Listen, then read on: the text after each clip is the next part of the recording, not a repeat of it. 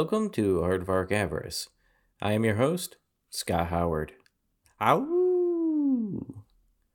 I'd like to thank our sponsors, Thoracic Park, who are the evolution of chiropractic care. Do you have searing back pain? Do you feel your spine is being ripped from your body? The doctors at Thoracic Park won't stop until they've hunted down the problem. After all, quality care is in their DNA. Once again, I find it necessary to reiterate that this is not a conspiracy. Non omnis moriar.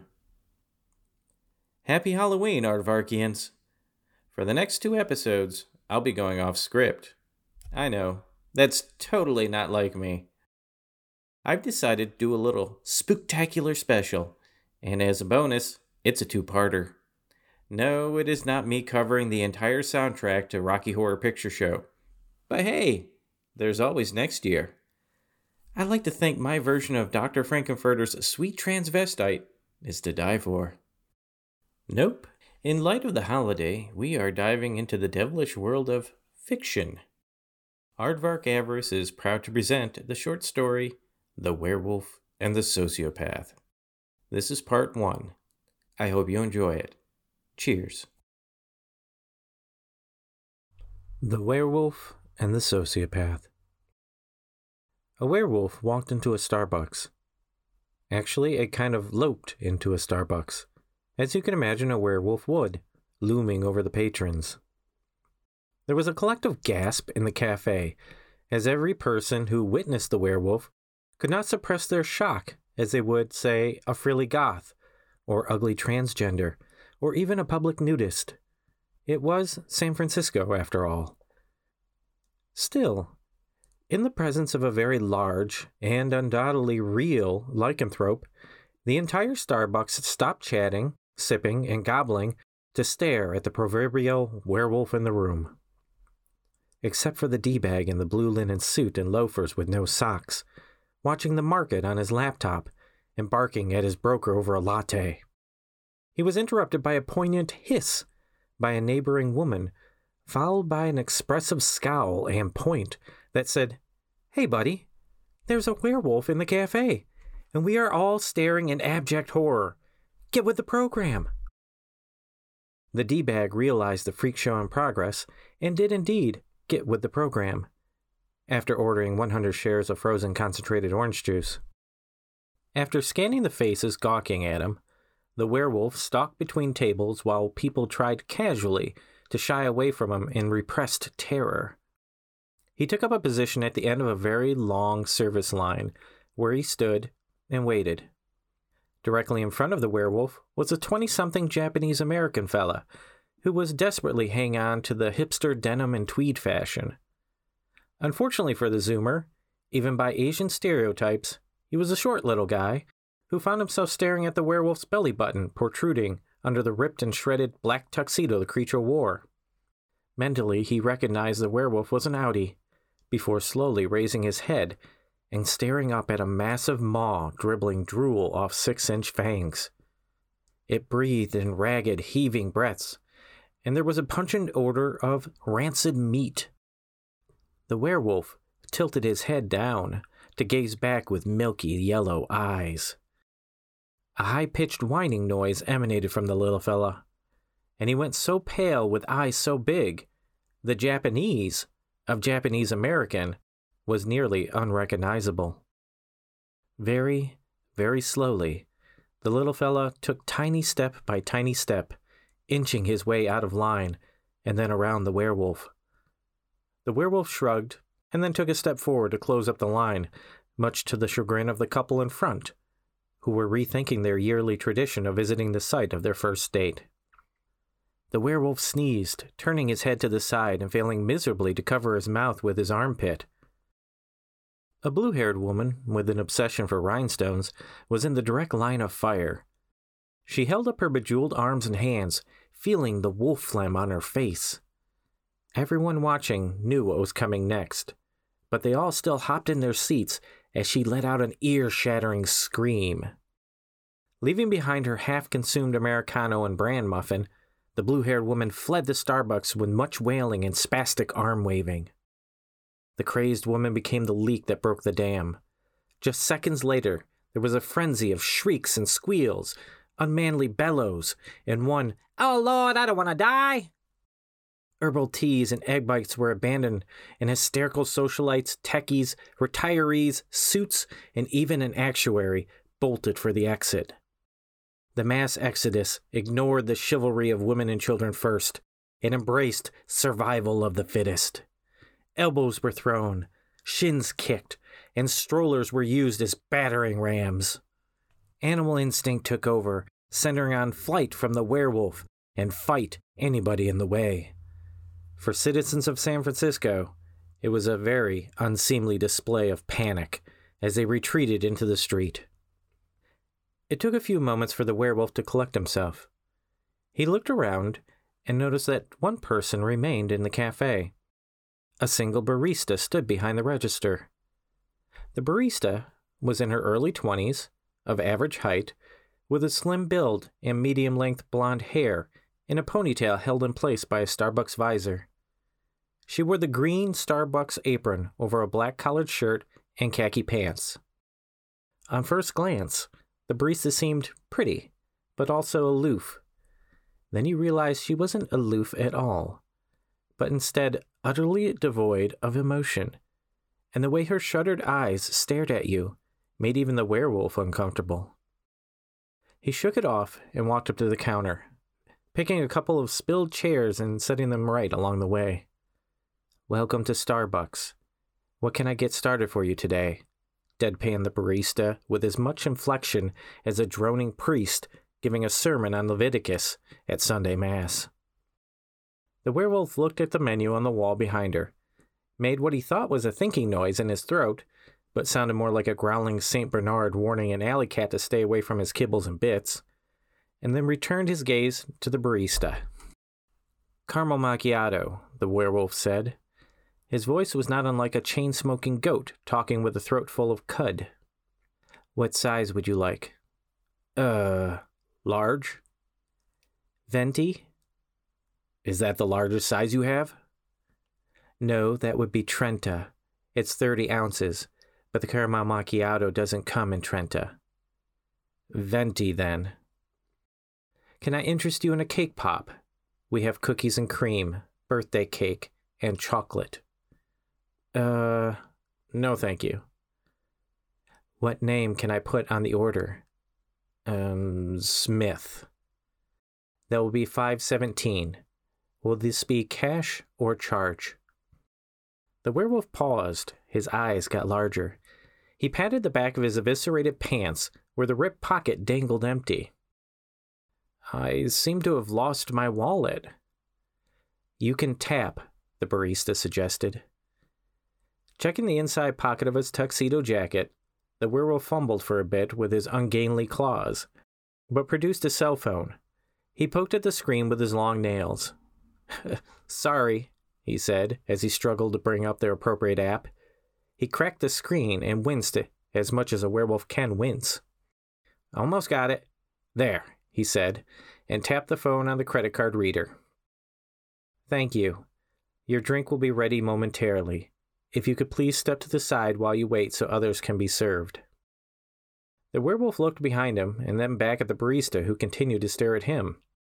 As directed, the werewolf moved to the side near the end of the counter, where a sign read, "Order Pickup." The barista left the cash register and prepared the drink. When it was finished, she placed it on the counter. "Smith," she said with a touch more volume to her voice. "Caramel macchiato?" The werewolf took the large cup and moved it to a table that didn't have abandoned food or drink cups. He chose one by the window and sat in a chair nearest the glass. When the werewolf raised the drink, he contemplated the logistical difficulties of his canine mouth and the human-centric design of the little sippy hole. Unable to figure out how to drink without spilling coffee in his lap, the werewolf took off the cap. Even then, he had to purse his wolf lips and drink with the very end of his mouth. The werewolf grunted after the coffee burned his tongue. He blew on it briefly and then set it aside to cool while he people-watched. A child holding a dripping rocket pop stomped up to the window to make an ugly face at the werewolf. Crossing his eyes and lolling his tongue, the werewolf gave as good as he got. When the child laughed, his mother's attention shifted from her all-important phone call to the fact that her child was goofing off with a werewolf. She pulled the child away with a shocked expression and scuttled down the sidewalk. The werewolf gazed after them with what could only be described as lament. From a nearby door marked Employees Only, the barista appeared without her apron, holding a sandwich and a drink. She sat at the table right next to the werewolf and began to eat. The werewolf looked around for another witness to this peculiarity. "Excuse me, but why are you sitting there?" he couldn't help asking. "It's my lunch break," the barista replied. "I typically sit at your table, facing east. I find it to be the most comfortable seat in which to eat. This is my backup table. Not as comfortable, but I manage." You're not afraid of me?" "I don't experience fear like typical people," she said, looking at the werewolf without expression. "Is that why you served me instead of running out like everyone else?" Starbucks does not discriminate with customers, whether gender, race, religion, or political affiliation. I surmise that applies to mythological creatures. Or furries. This isn't a costume. I am a werewolf. Still, that is irrelevant. I think serving you is in keeping with Starbucks' written rules. I like written rules. They help us all know where we stand and what we should be doing. There's no guesswork like people's unwritten rules. Aren't you at all concerned about your personal safety sitting next to me? As far as I can tell, you have not caused nor even threatened harm intentionally on anyone. And as I said, it is my lunch break. I only get a half hour, and this is my schedule. Those are the written rules. Your table is preferable, but I can tolerate this one until I'm finished. I have not been able to tolerate anywhere else. You can have this table if you want, the werewolf offered. I can move. I recognize that as a kind gesture, but I've been told not to insist on table changes with customers. Against the rules. Unwritten rules, she muttered. The werewolf paused. You're really not afraid of me? No. Well, you can join me if you want. He pointed a claw to the seat opposite. The barista looked at the werewolf, and then at the empty chair. Yes, I think that would be preferable. We don't even have to talk, the werewolf said as she moved to the table. I do not mind conversation, the barista replied. A bald, rotund African-American man in a gray suit entered the Starbucks. Seeing it empty, he stopped 2 steps inside. When the man noticed the werewolf sitting with a young woman by the window, he took off his round glasses, wiped them with his tie, and then put them back on. The werewolf remained, now drinking a cup of coffee. He glanced at the restroom sign at the back of the cafe, gauged the distance between he and the lavatory, as well as the distance to the werewolf. The rotund man then calculated the distance of the Dunkin' Donuts 2 blocks away, and the severity of his full bladder. That severity increased exponentially with every second he stayed in the same room with a werewolf. He decided, should the worst happen, there was a Men's Warehouse on the way to Dunkin', versus the possibility of disembowelment by a savage, fantastical monster. The rotund man backed out of the Starbucks, knowing full well he would indeed stop at the Men's Warehouse. How is it that you're not afraid of me? The werewolf asked the barista. I am most often referred to as a high-functioning sociopath, or a person with antisocial personality disorder, although some have tried to place me on the autism spectrum. Neuroatypical or neurodivergent, if you will. The label is irrelevant. As such, there are very few things I am afraid of. Well, that must be nice. On the contrary, lack of fear, along with empathy and other emotions, make it difficult for me to relate to people. It makes navigating the basics of life, work, school, friends, very difficult. She paused. I imagine being a werewolf is similar. I'm not really sure. This is kind of all new to me. How long have you been a werewolf? Only about 4 days. There hasn't been a full moon at all this week. That doesn't seem to matter. You haven't changed back to human, the barista said, more as a statement than a question. No, I hope I'm wrong, but it appears that doesn't apply either. Interesting. I've been holed up in my apartment trying to figure out what my next move is. Finally, I just got stir crazy and I just had to get out. I thought, hey, this is San Francisco. There are so many unusual people walking around, maybe they won't notice. I went for the most normal thing I could think of. Coffee. He looked around at the Starbucks. I think people noticed. You were probably wondering why I'm wearing a tuxedo. No. Oh, okay. I have no interest in fashion. Are tuxedos a new hipster trend? It was for my wedding. The barista hummed, not bothering to mask her disinterest and turning her attention to a group of gawking pedestrians outside the window. At that moment, a police officer entered the Starbucks. Officer Dave was a middle-aged man who stopped bothering to hide his donut gut years ago. He preferred people address him by his first name and was content with his lot on the force. That was until he responded to reports of a wild animal in a Starbucks and discovered what he hoped would be a stray dog was actually a werewolf. Officer Dave stood in the doorway, pausing to assess the situation. At least, that's what he tried to convince himself of. In reality, he was trying to figure out how he could hand this call over to another officer. Any other officer. Preferably Randy over in Vice, who lorded his detective badge over him every chance he got. Failing in this endeavor, Officer Dave ran a hand through his sweaty, short-clipped hair, patted his holster to make sure his gun was there, and hoped his face wasn't tomato red. Officer Dave walked up to the werewolf and barista. "Excuse me, Mr. Werewolf?" "Smith," the werewolf said. The officer jumped at the creature's voice. "My name is Mr. Smith." "Yes, Mr. Smith. I'm Officer Dave of the SFPD. I've been asked by the manager of Starbucks to instruct you to depart the premises. Please," he added for good measure. "I understand," the werewolf said and started to rise. "He does not have to leave," the barista spoke up. The werewolf paused, half crouched over the chair. "Excuse me?" Officer Dave said.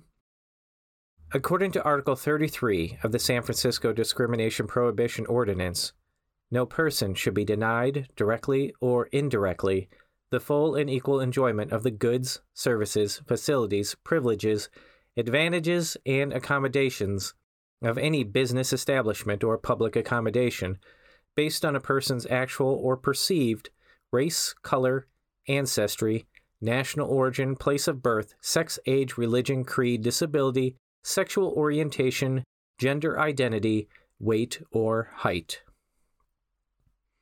But he's a werewolf. Irrelevant. If said werewolf has not posed any threat to people or property, then the mere fact that he is a werewolf is irrelevant. He has every right to sit in the Starbucks and eat, drink, and use the public facilities. Officer Dave didn't know what to say.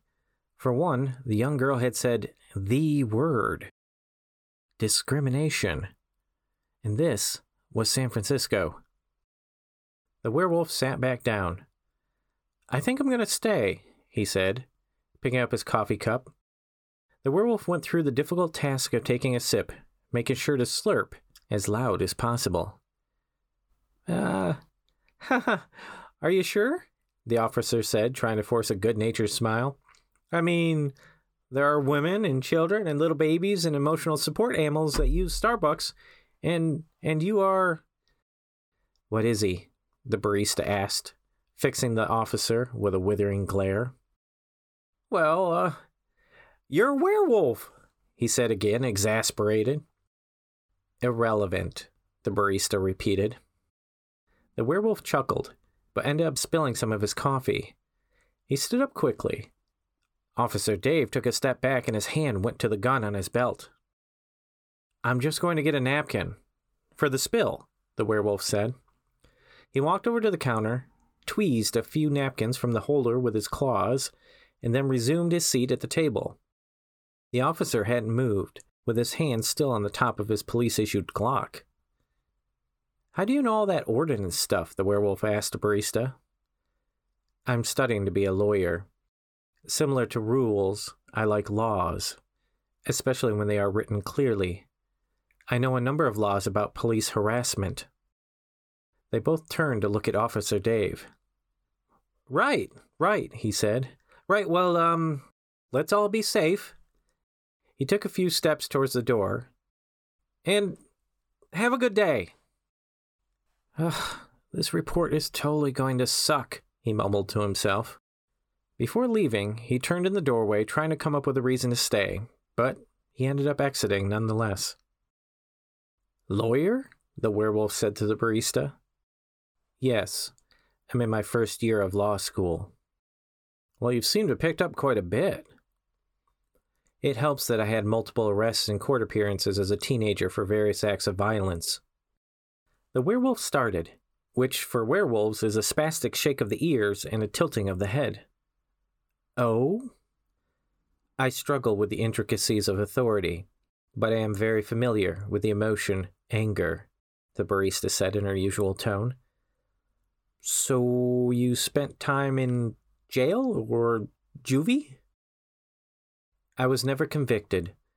Trying to punish a person in San Francisco with a diagnosed mental health and developmental condition is almost as difficult as discriminating against them. For that reason, I decided to become a lawyer. Laws not only help define how people should act, but I realize they can also be manipulated when some of us do not act appropriately. I see, the werewolf drew out. If you don't mind me asking, what exactly did you do? I stabbed a person, the barista said. It was the first time her tone showed any inflection. If the werewolf wasn't mistaken, he thought her tone was even enthusiastic. That concludes part 1 of The Werewolf and the Sociopath. I want to again thank our sponsor, Thoracic Park, who guarantee if your spinal alignment is a Tyrannosaurus wreck, you've come to the right place. Utilizing the latest in massage therapies, we dig our claws into your back until we devour your pain. Until next time, this is Remus Lupin saying, be good, be kind, and enjoy the Edom. Mischief managed.